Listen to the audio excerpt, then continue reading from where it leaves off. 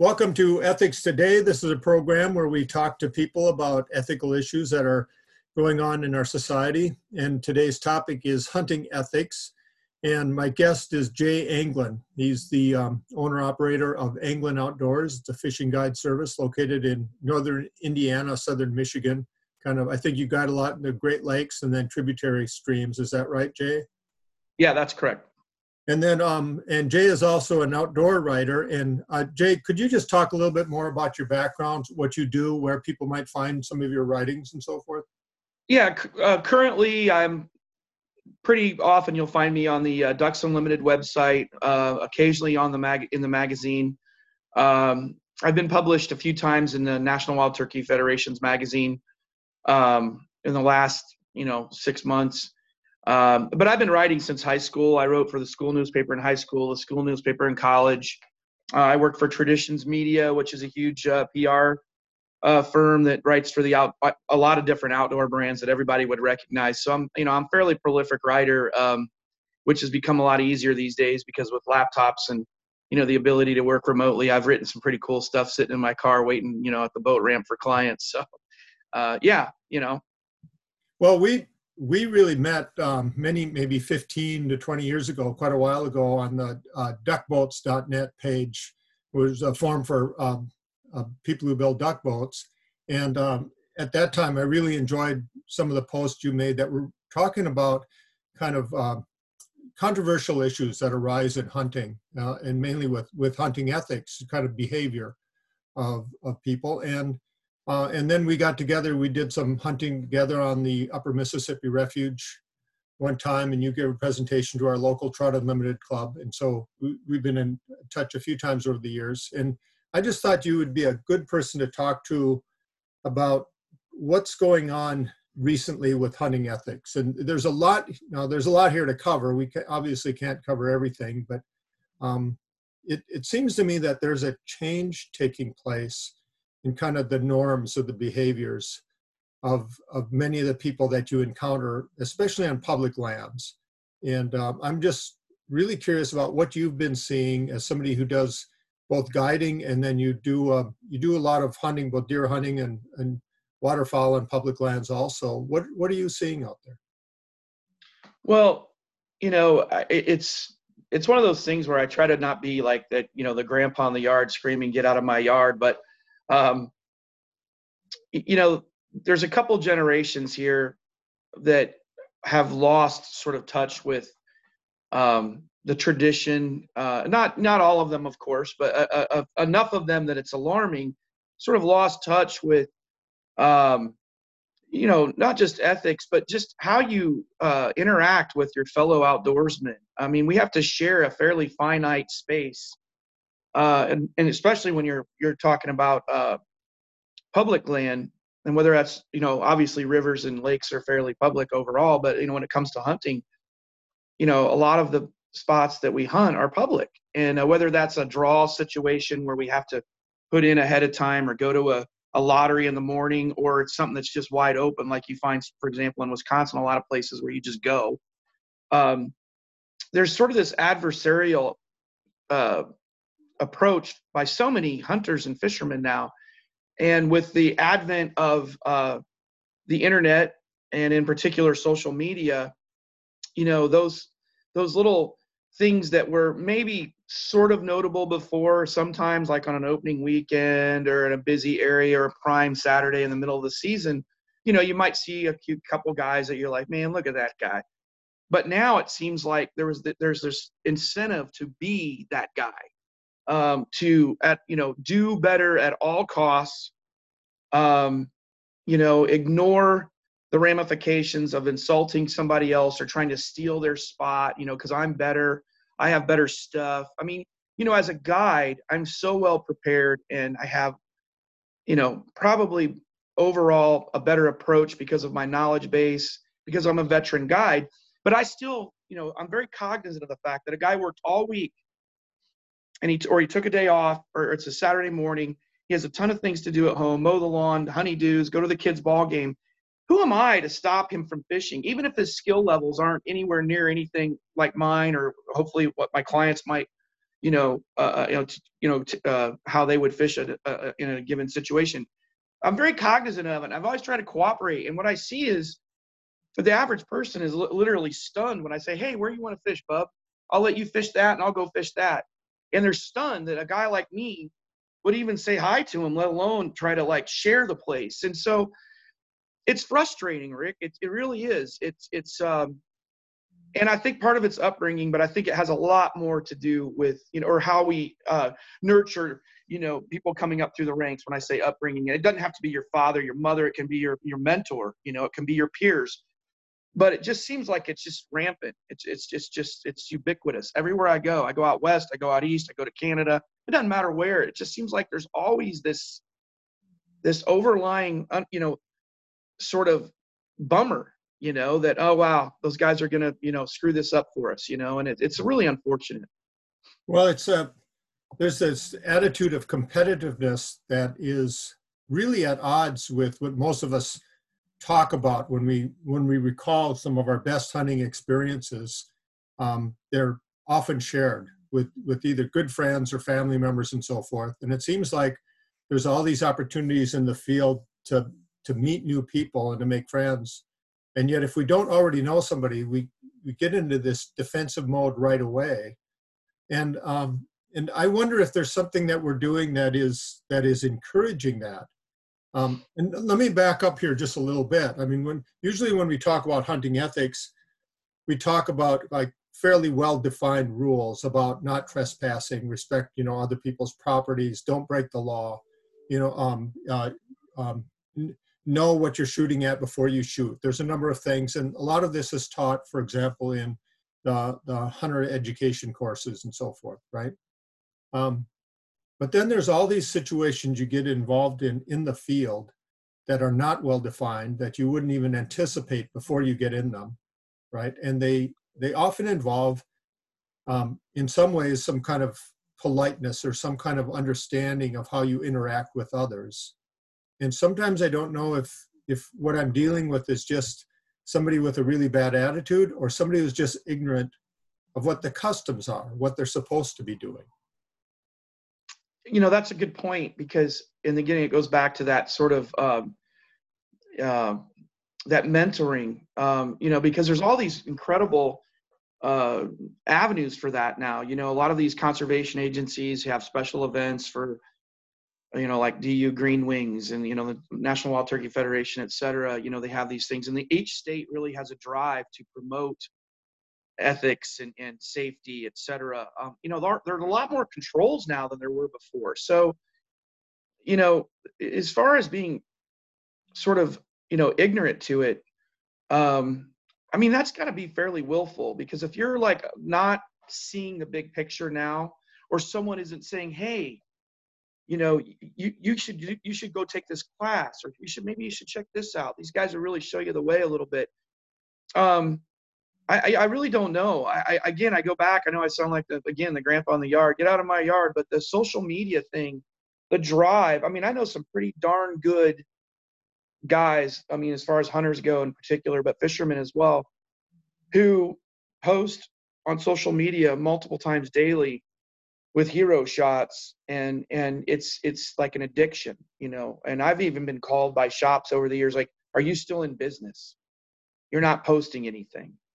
Well, I'm not posting anything because there's so many people cyber scouting now. I'm just trying to protect what I have a little bit, which then that takes into, so many people utilize this, these technologies to, figure out where to go, when to go. And that's all fine and good. But when you have, instead of having 2 or 3 guys sort of getting, that intel and gathering it, and instead you have dozens or even hundreds. The pressure on these places is just, it's immense.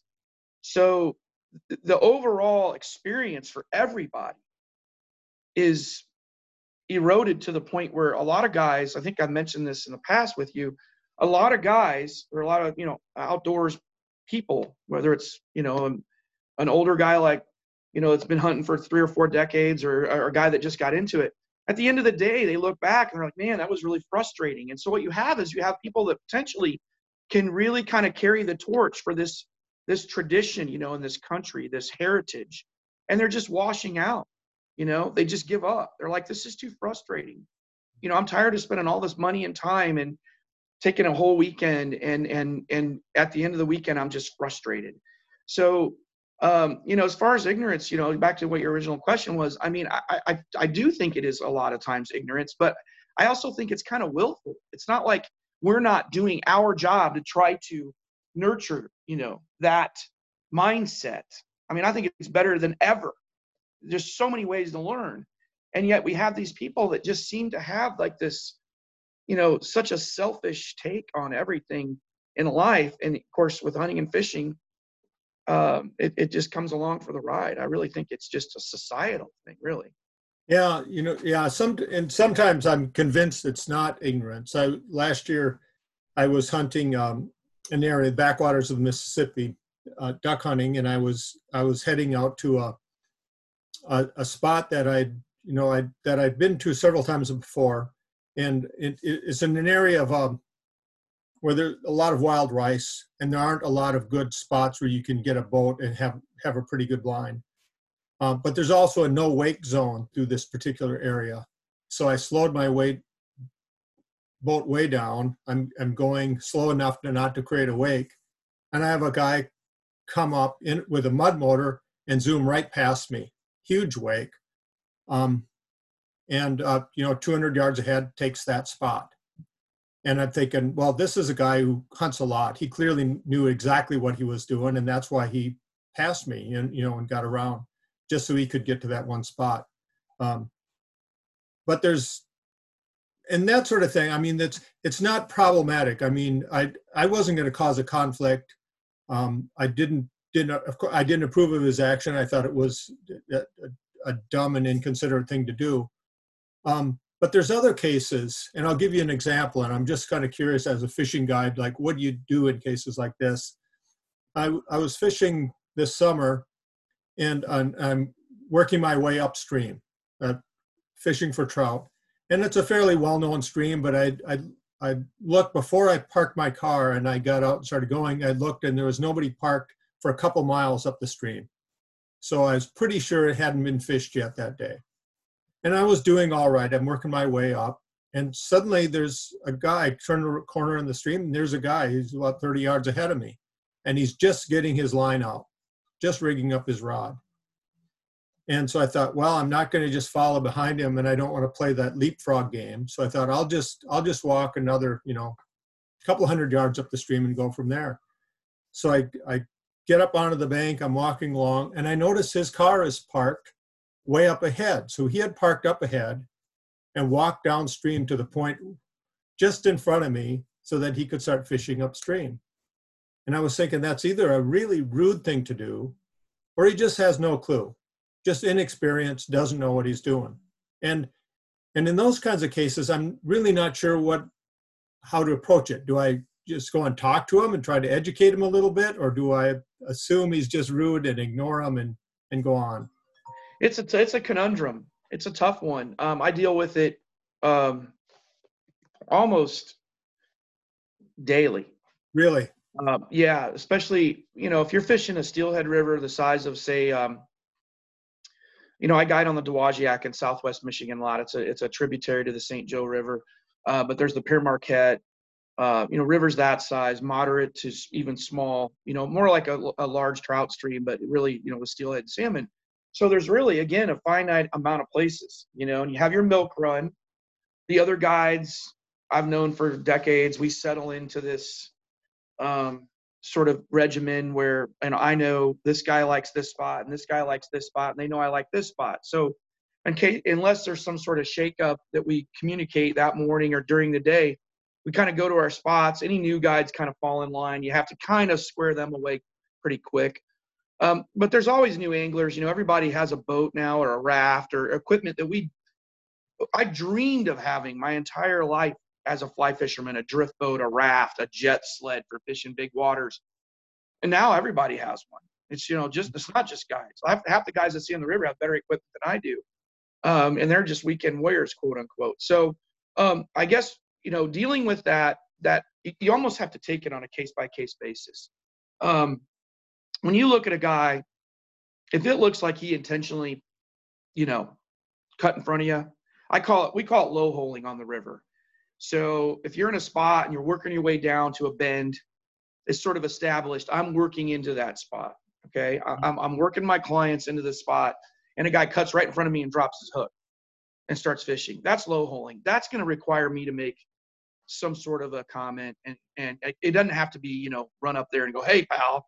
It can be, "Hey man, just for future reference, you know, you know, if you got my back, I got yours, you know." And that's usually how things work.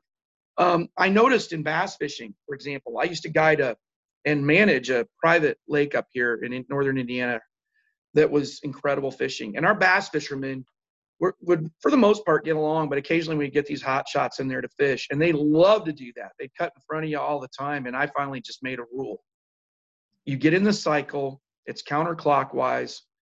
If you're not happy with the cycle, then you can put your boat on the trailer and head on home. And I had the pleasure of being in charge of the place, you know, and some guys would get really irritated, but that sort of comes from that whole tournament contest sort of mentality. And I think it's been pervasive in everything. You know, again, it's selfishness. I mean, I would love to walk up on a guy and be like, "Oh man, I didn't see you coming," and sit down on a rock and watch him catch a 20-inch brown trout out of one of the creeks in the driftless, you know, up by you.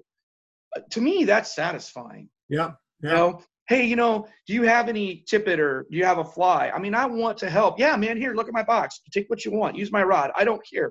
I'll just, unless you don't want me to watch, I'll just sit and watch you work this hole. That's a good spot." To me, that's like the classic heritage of the outdoors in North America. You know, we're conservationists. We mentor up and coming generations, and it's just getting lost. It's so competitive. It's so selfish. And like when I mentioned willful ignorance, I'm not just talking about somebody who's trying to ignore, you know, "Oh, I don't want to be involved with this or that or the other thing." I'm talking about guys that are like saying, "I really don't care. It's all about me." It's like they're willfully being ignorant to the fact that it's unethical to do some of the things they do, you know? Does that make sense? Well, yeah, and I guess what I'm wondering is kind of what we can do about it. I mean, I find I'm involved with our local Trout Unlimited chapter, and I think like one of the things we do there is try to hold each other accountable, but also offer opportunities for, you know, fishing with other people, so you can kind of mentor people into what's customary and expected, right? And then there's this effect of social norming where, okay, you kind of know what's appropriate and what's not, and you want to be accepted by the group. So if you're a member of a group like that, you're going to act fairly consistent with the norms. But not everybody is member of groups like that, right? And I don't know what you do with, like, can larger organizations like Ducks Unlimited and so forth, can they do anything about this? I seem to see more, like in the DU magazine, there seems to be more emphasis on hunting ethics over the last few years, kind of recognizing that this is becoming a problem.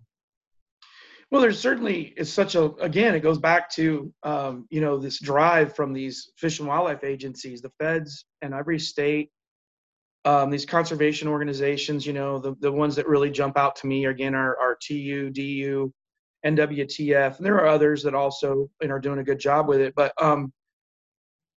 you know, back to what you mentioned about Trout Unlimited, I guess I can't think of another organization that has more, you know, ability or at least programs designed to mentor or, you know, every chapter I've ever been associated with, I've donated I've lost count of how many trips I've donated for fundraising and stuff. And I mean, they have outings, you know, and they get together, and there's a camaraderie, and guys are going on trips together, and they're forming it gets cliquey sometimes, but the bottom line is they're on the same mission. It's like to, you know, do things right and do it in a way that's cognizant of conservation issues and contribute to those, you know, restorations, et cetera, stream management.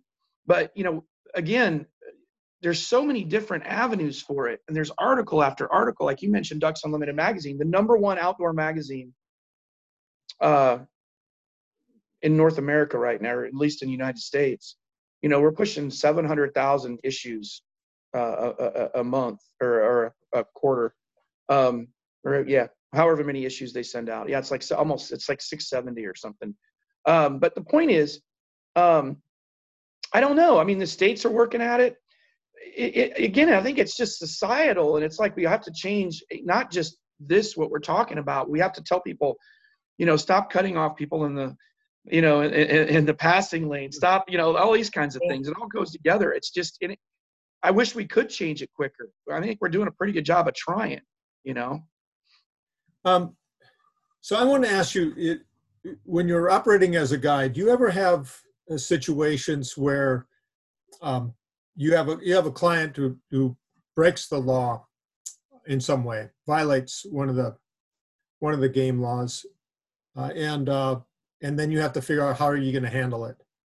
I'm just, I've done it myself. And there's always a question, like, what's the appropriate response to this? Do you self-report? And I'll give you an example. A few minutes, I ran into this with my kid the first time I took my kid deer hunting. But I don't know how you handle this with other adults. With kids, it's pretty easy. And you're pretty sure. Well, I'll tell you, like my son, the first time the youth hunt, he had shot a buck, but he also had a doe permit. So we went out again to fill the doe permit, and he saw a small spike buck against a backdrop of corn stubble, and just didn't see the antlers. And I didn't take the time. This is partly my fault. I didn't take the time to look through binoculars real carefully. From what I saw, I thought it was a doe too. And I just asked him if he was sure it was a doe, and it turned out it wasn't. So he had 2 bucks, and so we called the game warden, and and game warden was really good, really understanding, and just talked to him about the seriousness of making sure what you shoot at and so forth, and then took the deer and gave it to food donation. But for adults, for most of us, also the penalty can be so severe and seem so arbitrary that it is really tough to know sometimes, what you do in the case where you make a legitimate mistake. So I'm just curious did you ever run into this as a guide, and what do you do about it? Yeah, I'm pushing 25 years hunting and fishing guide, and I've had some pretty sketchy stuff go down. I've never had to, thankfully, because I was being observant and very cautious. Usually you can get a good feel for, if somebody is prone to these things quickly. Mm-hmm. And you have to stay on them. Snagging fish is a classic. If you were to go to Michigan today, to all the salmon rivers up north, and you could somehow just freeze frame everything and then have some sort of way to zoom in on each fish that's hooked, I would guess 80% or more of the fish that are hooked this very minute are foul hooked. Really? Yeah. Now, if you hook them in the mouth, we call it flossing or lining. You hook them in the mouth, about the mouth. Yeah. That's, this is why I don't guide salmon, frankly, this time of year, because it's so alluring for a guy to be standing there. He's, again, this is his one big day. He's waiting in a gorgeous setting, this beautiful river, and there's dozens or hundreds of salmon, and they're huge. They're 15, 20-pound salmon or bigger. And, I always say fly anglers in particular have to learn how to take no for an answer. Fish are spawning. They don't show any interest. You move on. You try to find a big male that'll chase a streamer and snap at it because he's being protective. That's about the only way to do it. Early on, a couple weeks ago, you can get them to eat things. Right now, you can still get a few to eat. But if you have a guy that's just ripping all day long, I just stop it.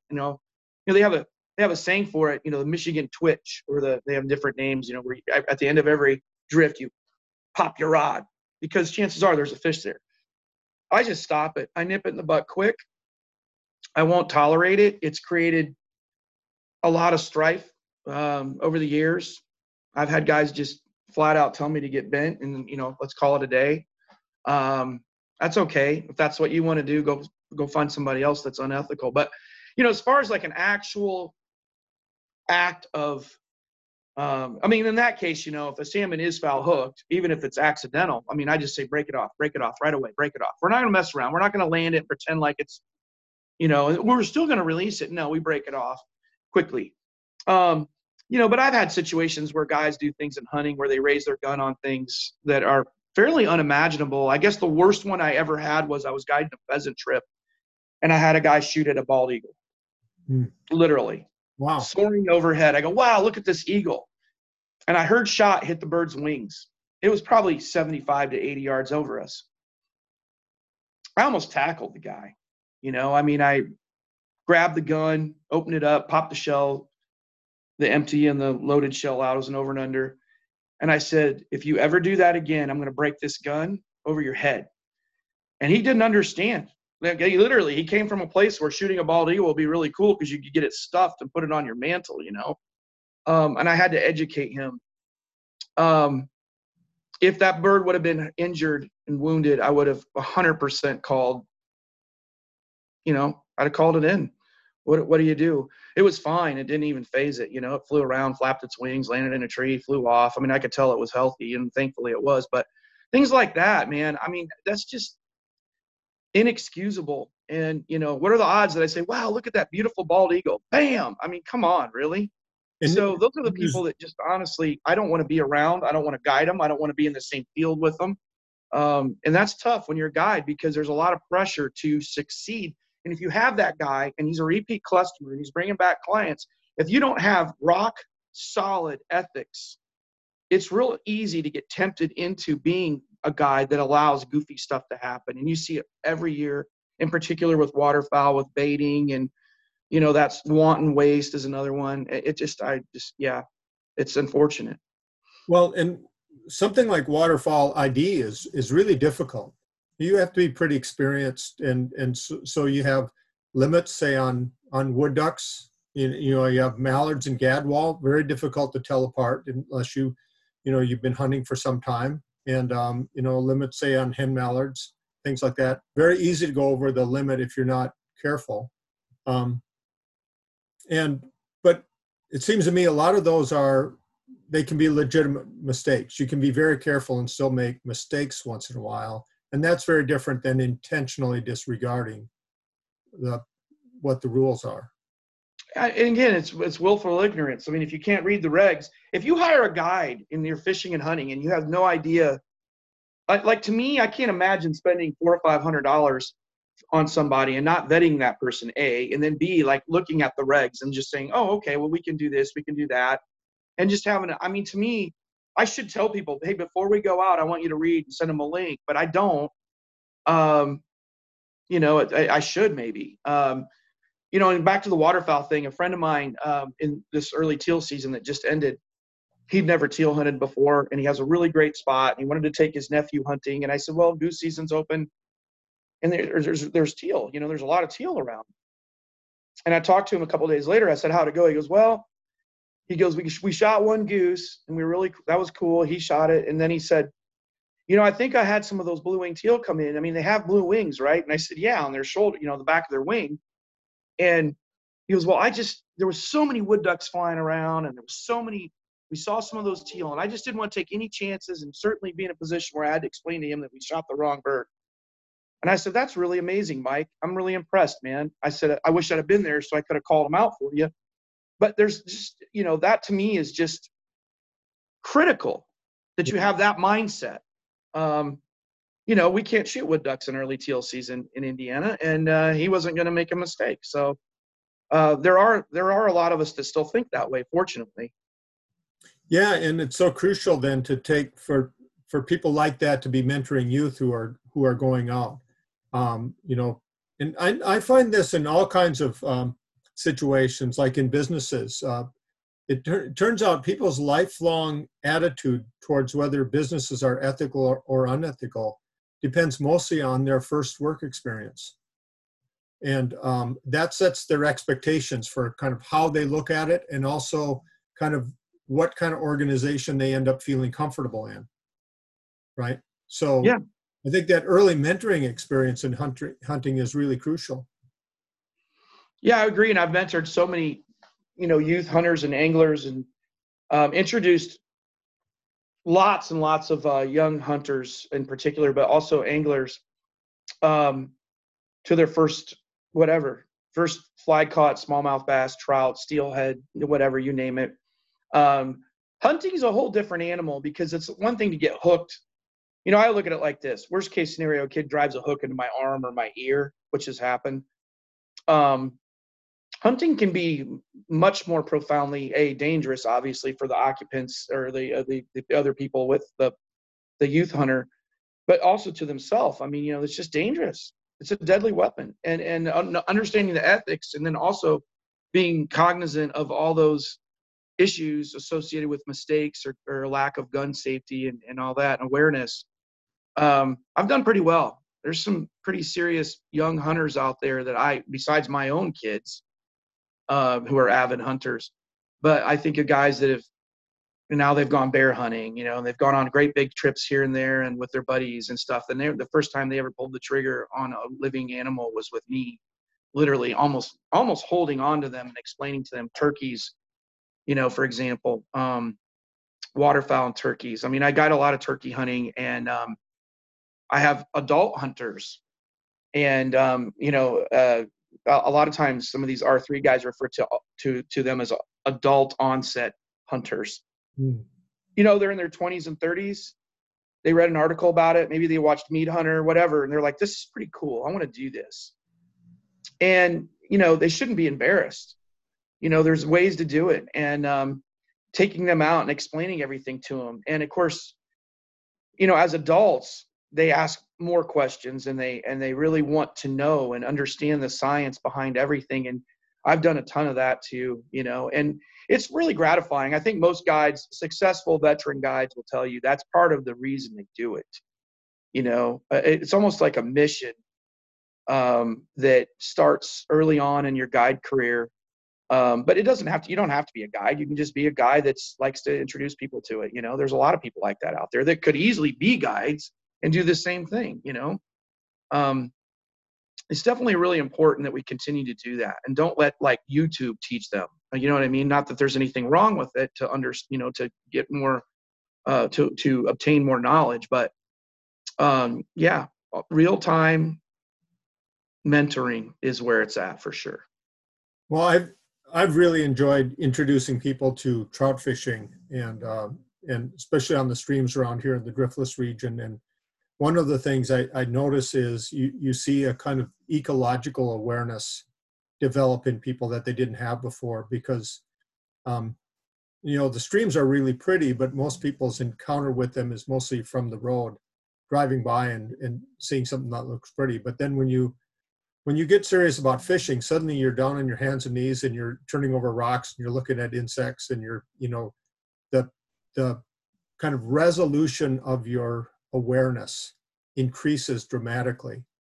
And then you start putting the puzzle pieces together as you get a little more involved. And I find that to be maybe the most rewarding thing about introducing somebody to hunting and fishing, is to see that ecological awareness arise. I couldn't agree with you more. I've always taken a real scientific approach. I have a biology degree from Northern Michigan University, and my dad had a zoology degree from Indiana University. And early on in my life, he always was trying to promote the concepts of, not just science, but the conservation aspect of it. And I've taken it to another level with my associations with, different conservation organizations, and trying to, again, make donations, contribute to stream outings, help out, things like that, logistics. I work with Michigan DNR, occasionally. I'm a member of another group that's, really active with the Dowagiac River watershed. And when I promote that to people and they do engage with it, I'm really happy, because some people don't. You'll say something and they just look at you like, who cares? But if you explain to most people in a way that's exciting and interesting, get some bugs off the bottom of the river and point out the difference between a mayfly and a caddisfly and a stonefly and et cetera, a nymph, they do. And it helps. And I think that in particular, talking about Trout Unlimited, they've done such a great job of doing that and cultivating that sort of thing. Um, it's something that I consider critical, and I'm still stunned at the number of guides I meet that don't have any particular special knowledge or interest in it even. And to me, it should be requisite. It should be something that these states require. Like, you have to pass a basic science background test on, the biology of a rainbow trout or whatever. I mean, I think it should be part of the obtaining your guide's license, frankly. I really do. Yeah. So what's responsible for shaping your attitude? Who were your early mentors when you started out hunting? That's a really good question, because I know exactly who it was. So my dad was from the east side of Detroit, wasn't an outdoorsman. The Anglin family, farmers in northern Indiana, he'd go to visit them twice a year, and that was about the extent of his outdoors, jumping in a hayloft and running around in the fields. So one of my dad's buddies from college, and a guy that went to high school with my mom, from Detroit, Michigan, or he lived in Birmingham, Michigan, John Norris, was sort of a mentor to me, probably the number one influence on my outdoor, endeavors, because I showed interest in it, okay? Reading Field and Stream magazine and Sports Afield, and as a kid, and then I started getting Fly Fisherman. And so John was a member of a really, How old were you at the time? Oh, I was probably 9-10 years old when it really started to settle in. Other than just you boys want to go fishing with the so-and-sos, and we'd go to some pond and screw around, with cane poles and bluegills and stuff. I mean, that was always, like, most kids get that exposure that live in a somewhat rural community, but for me, it was like way more than that. So yeah, my dad, bless his heart, and my mom, they enabled me, and my dad's, ability to contact John and say, what do you think? And John would say, you need to do this, this, and this. So really, he was the biggest influence. And then later on, we would go to this really exclusive club in northern Michigan and visit them. They were members of, and that was really where I really sunk my teeth into it. It was pretty amazing, and I was very lucky to have that, because most people don't. I mean, stock trout, and lakes full of fish, and incredible hunting, huge club. And that was really it for me, but again, the ethics and this gun safety and all that were absolutely critical from the get-go. And that was the ethics part. Really, my dad was somewhat uncomfortable with the thought of, killing animals. He wasn't an anti-hunter by any stretch of the imagination. He's just a very compassionate guy, and it just wasn't in his wheelhouse. Okay.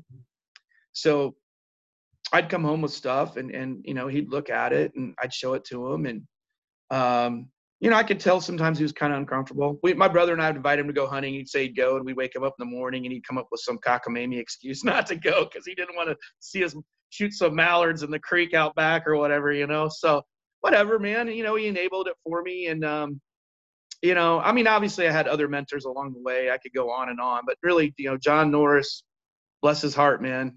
That's where the adventure really started, right there. Yeah.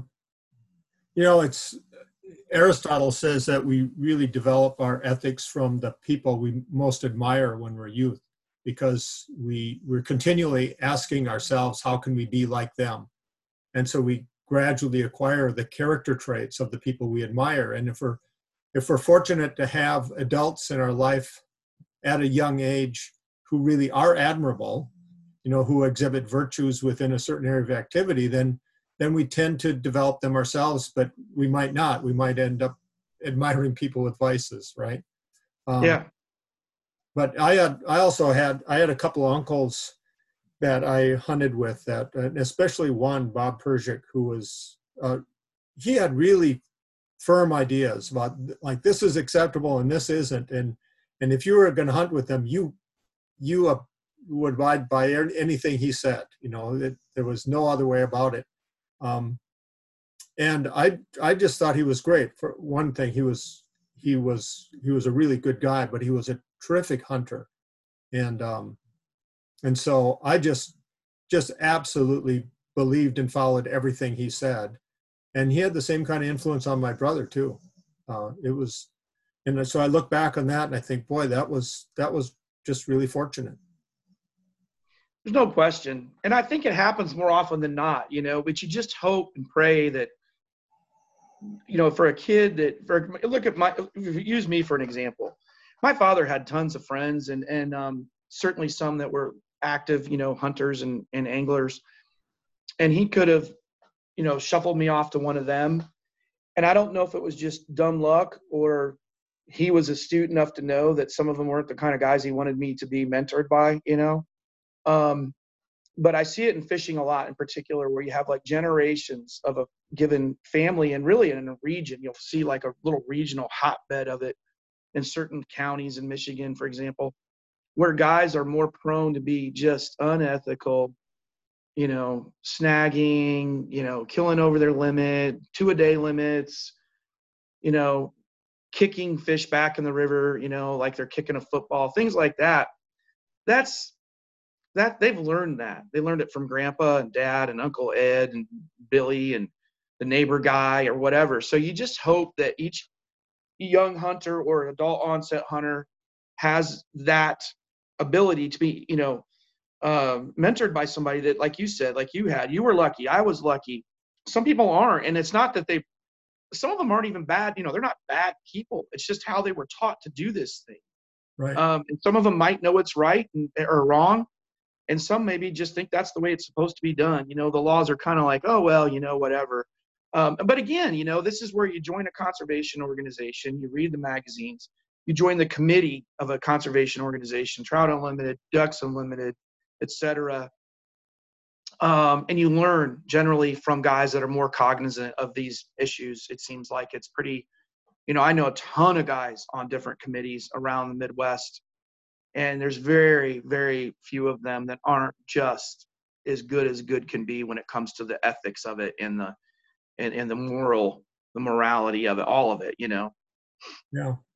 Do you have any resources that you could suggest? We'll wrap this conversation up here, but just resources you could, are there some magazines that you think are particularly good for young hunters or for even adult hunters who are interested in kind of learning more about kind of what behavior is appropriate or admirable in this setting?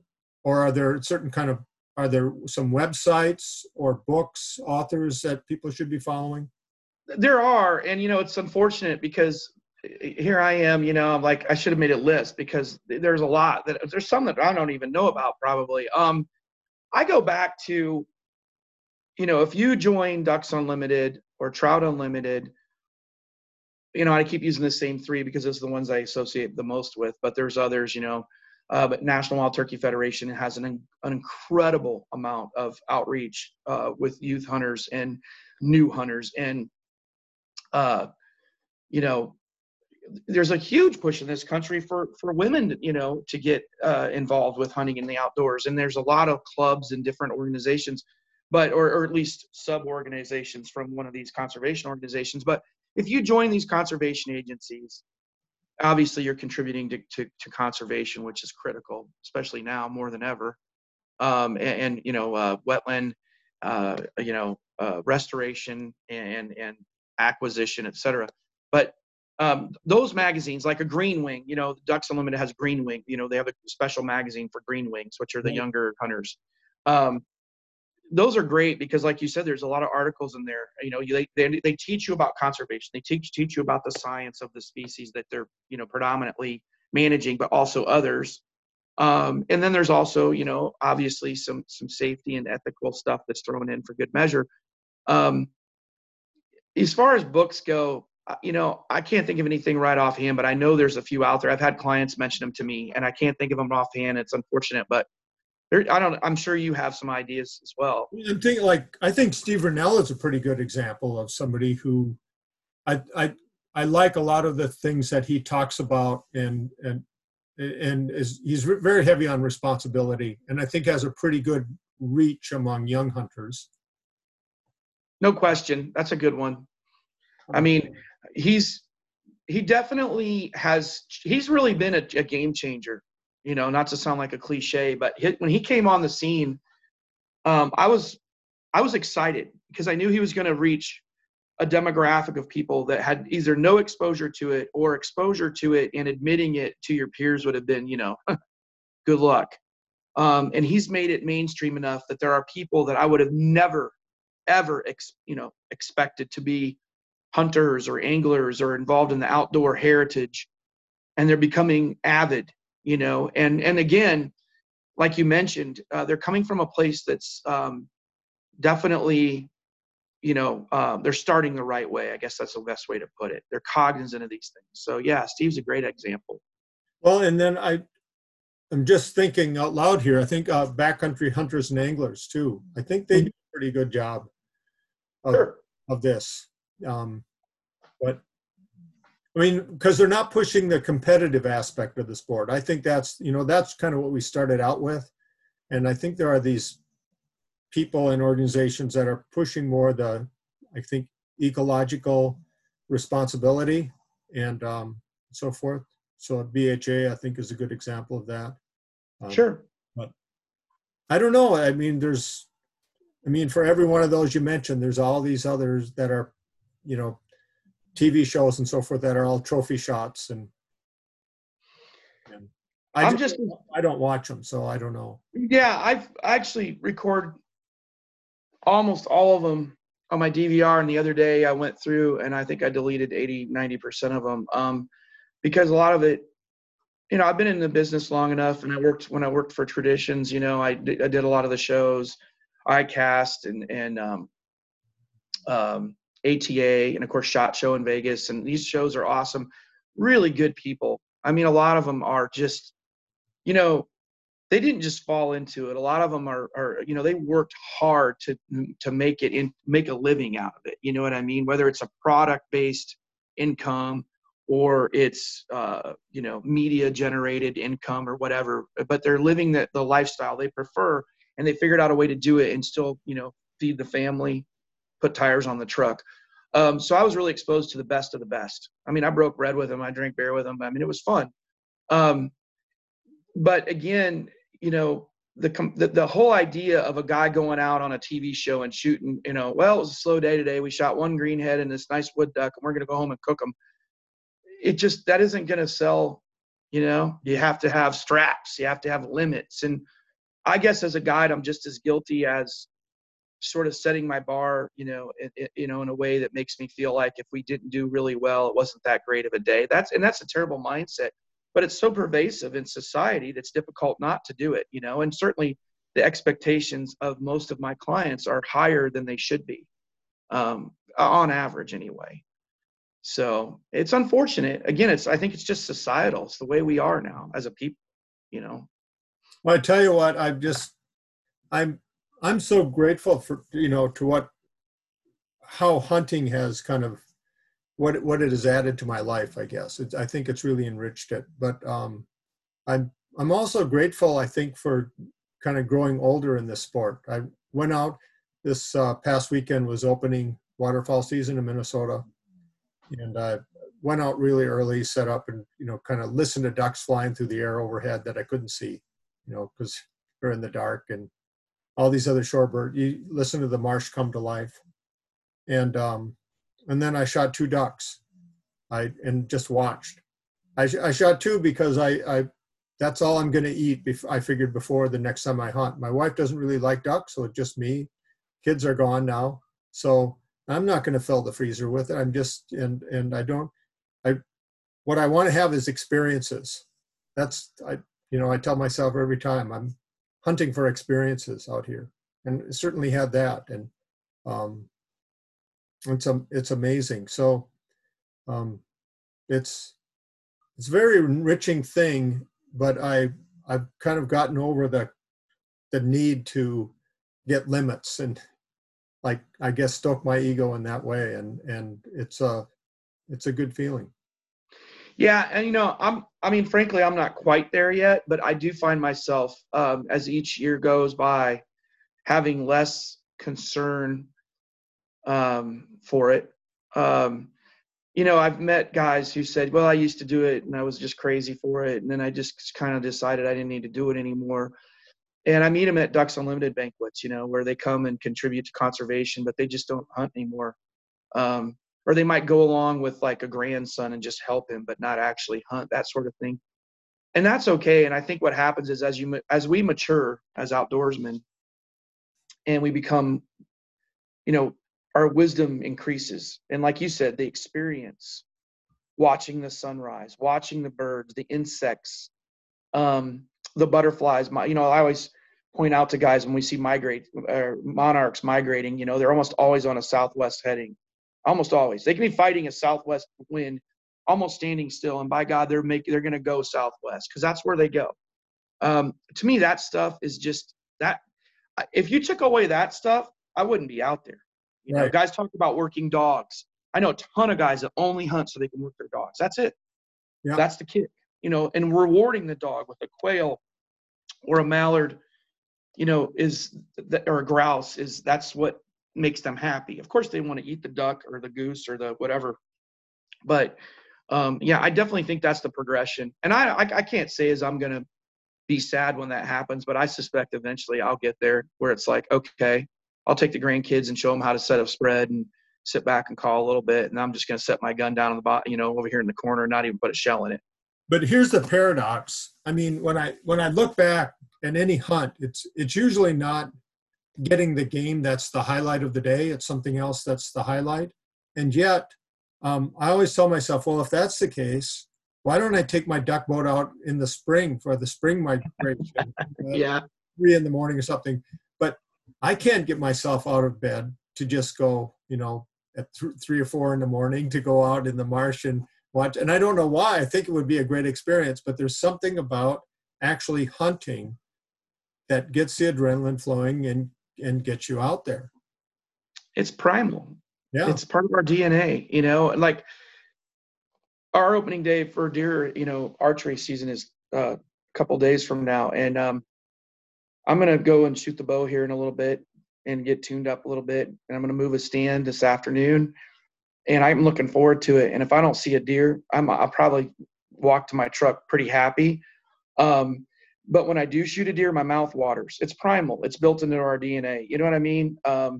So I think that's part of it too, because we spend so much time confined within these walls, and we're still at the end of the day, we got a little caveman left in us. You know what I mean? Yeah. So there's definitely something to that. I truly believe that. Well, last year was the first year in a long time I didn't get a deer, and it was a really disappointing season.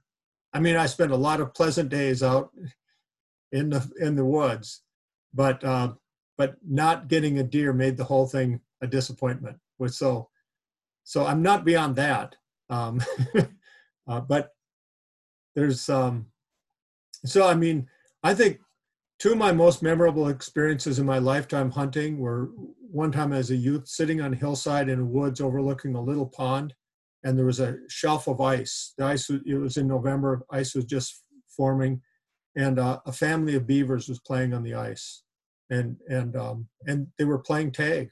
I mean, that's the only way to describe it. These little, Sure. They were about half size by that time, and they were jumping up and down off this ice shelf and chasing each other and then jumping back in the water. And I sat there for about 2 hours and watched them play. And it just like that, I was about 10 years old. That was like yesterday. And that's the stuff I live for. That stuff. I love it, man. That's why I'm out there, frankly. That's it right there. Yeah. Yeah. But you wouldn't go out if there wasn't something to hunt. Well, it's a good excuse to go watch that stuff. As far as the spring goes, I've got a waterfowl lease. I always talk to the farmer and to let me leave the water in there until mid-March, which is some years easier than others. But the number of birds that come through in the migration, northward migration is much more dense. Yeah. And, I'll be out in the flooded cornfield and see sea ducks out there that are pushing up to Lake Michigan and they just stop to take a break. But, taking a camera out for guys that want to do that, taking a camera out, investing in a camera. I mean, you can get a really nice camera with a good lens for about the same price as a really good waterfowl shotgun. And you can buy a used one and save a lot of money. And believe me, the used ones anymore, the way they clean them up, I mean, there's no reason not to. But that's one of the things I've tried to do more often. And it's really gratifying, to sit there and get a great shot of something coming in, full plumage, breeding plumage. And that gets me out there too. I've been doing that a lot the last few years. But Well, you've got some great photography on your website. So for anybody who's still listening at this late point in the show, go to England Outdoors and check out that photography. It's really incredible. So Thank you. thank you, Jay, for this conversation. And it's always good to talk to you. I hope. Well, it's been a great pleasure. I appreciate it. And anytime, I'd look forward to doing it again sometime. All right. Well, we'll do that. Take care. Sounds good. Yep, you too. Take care.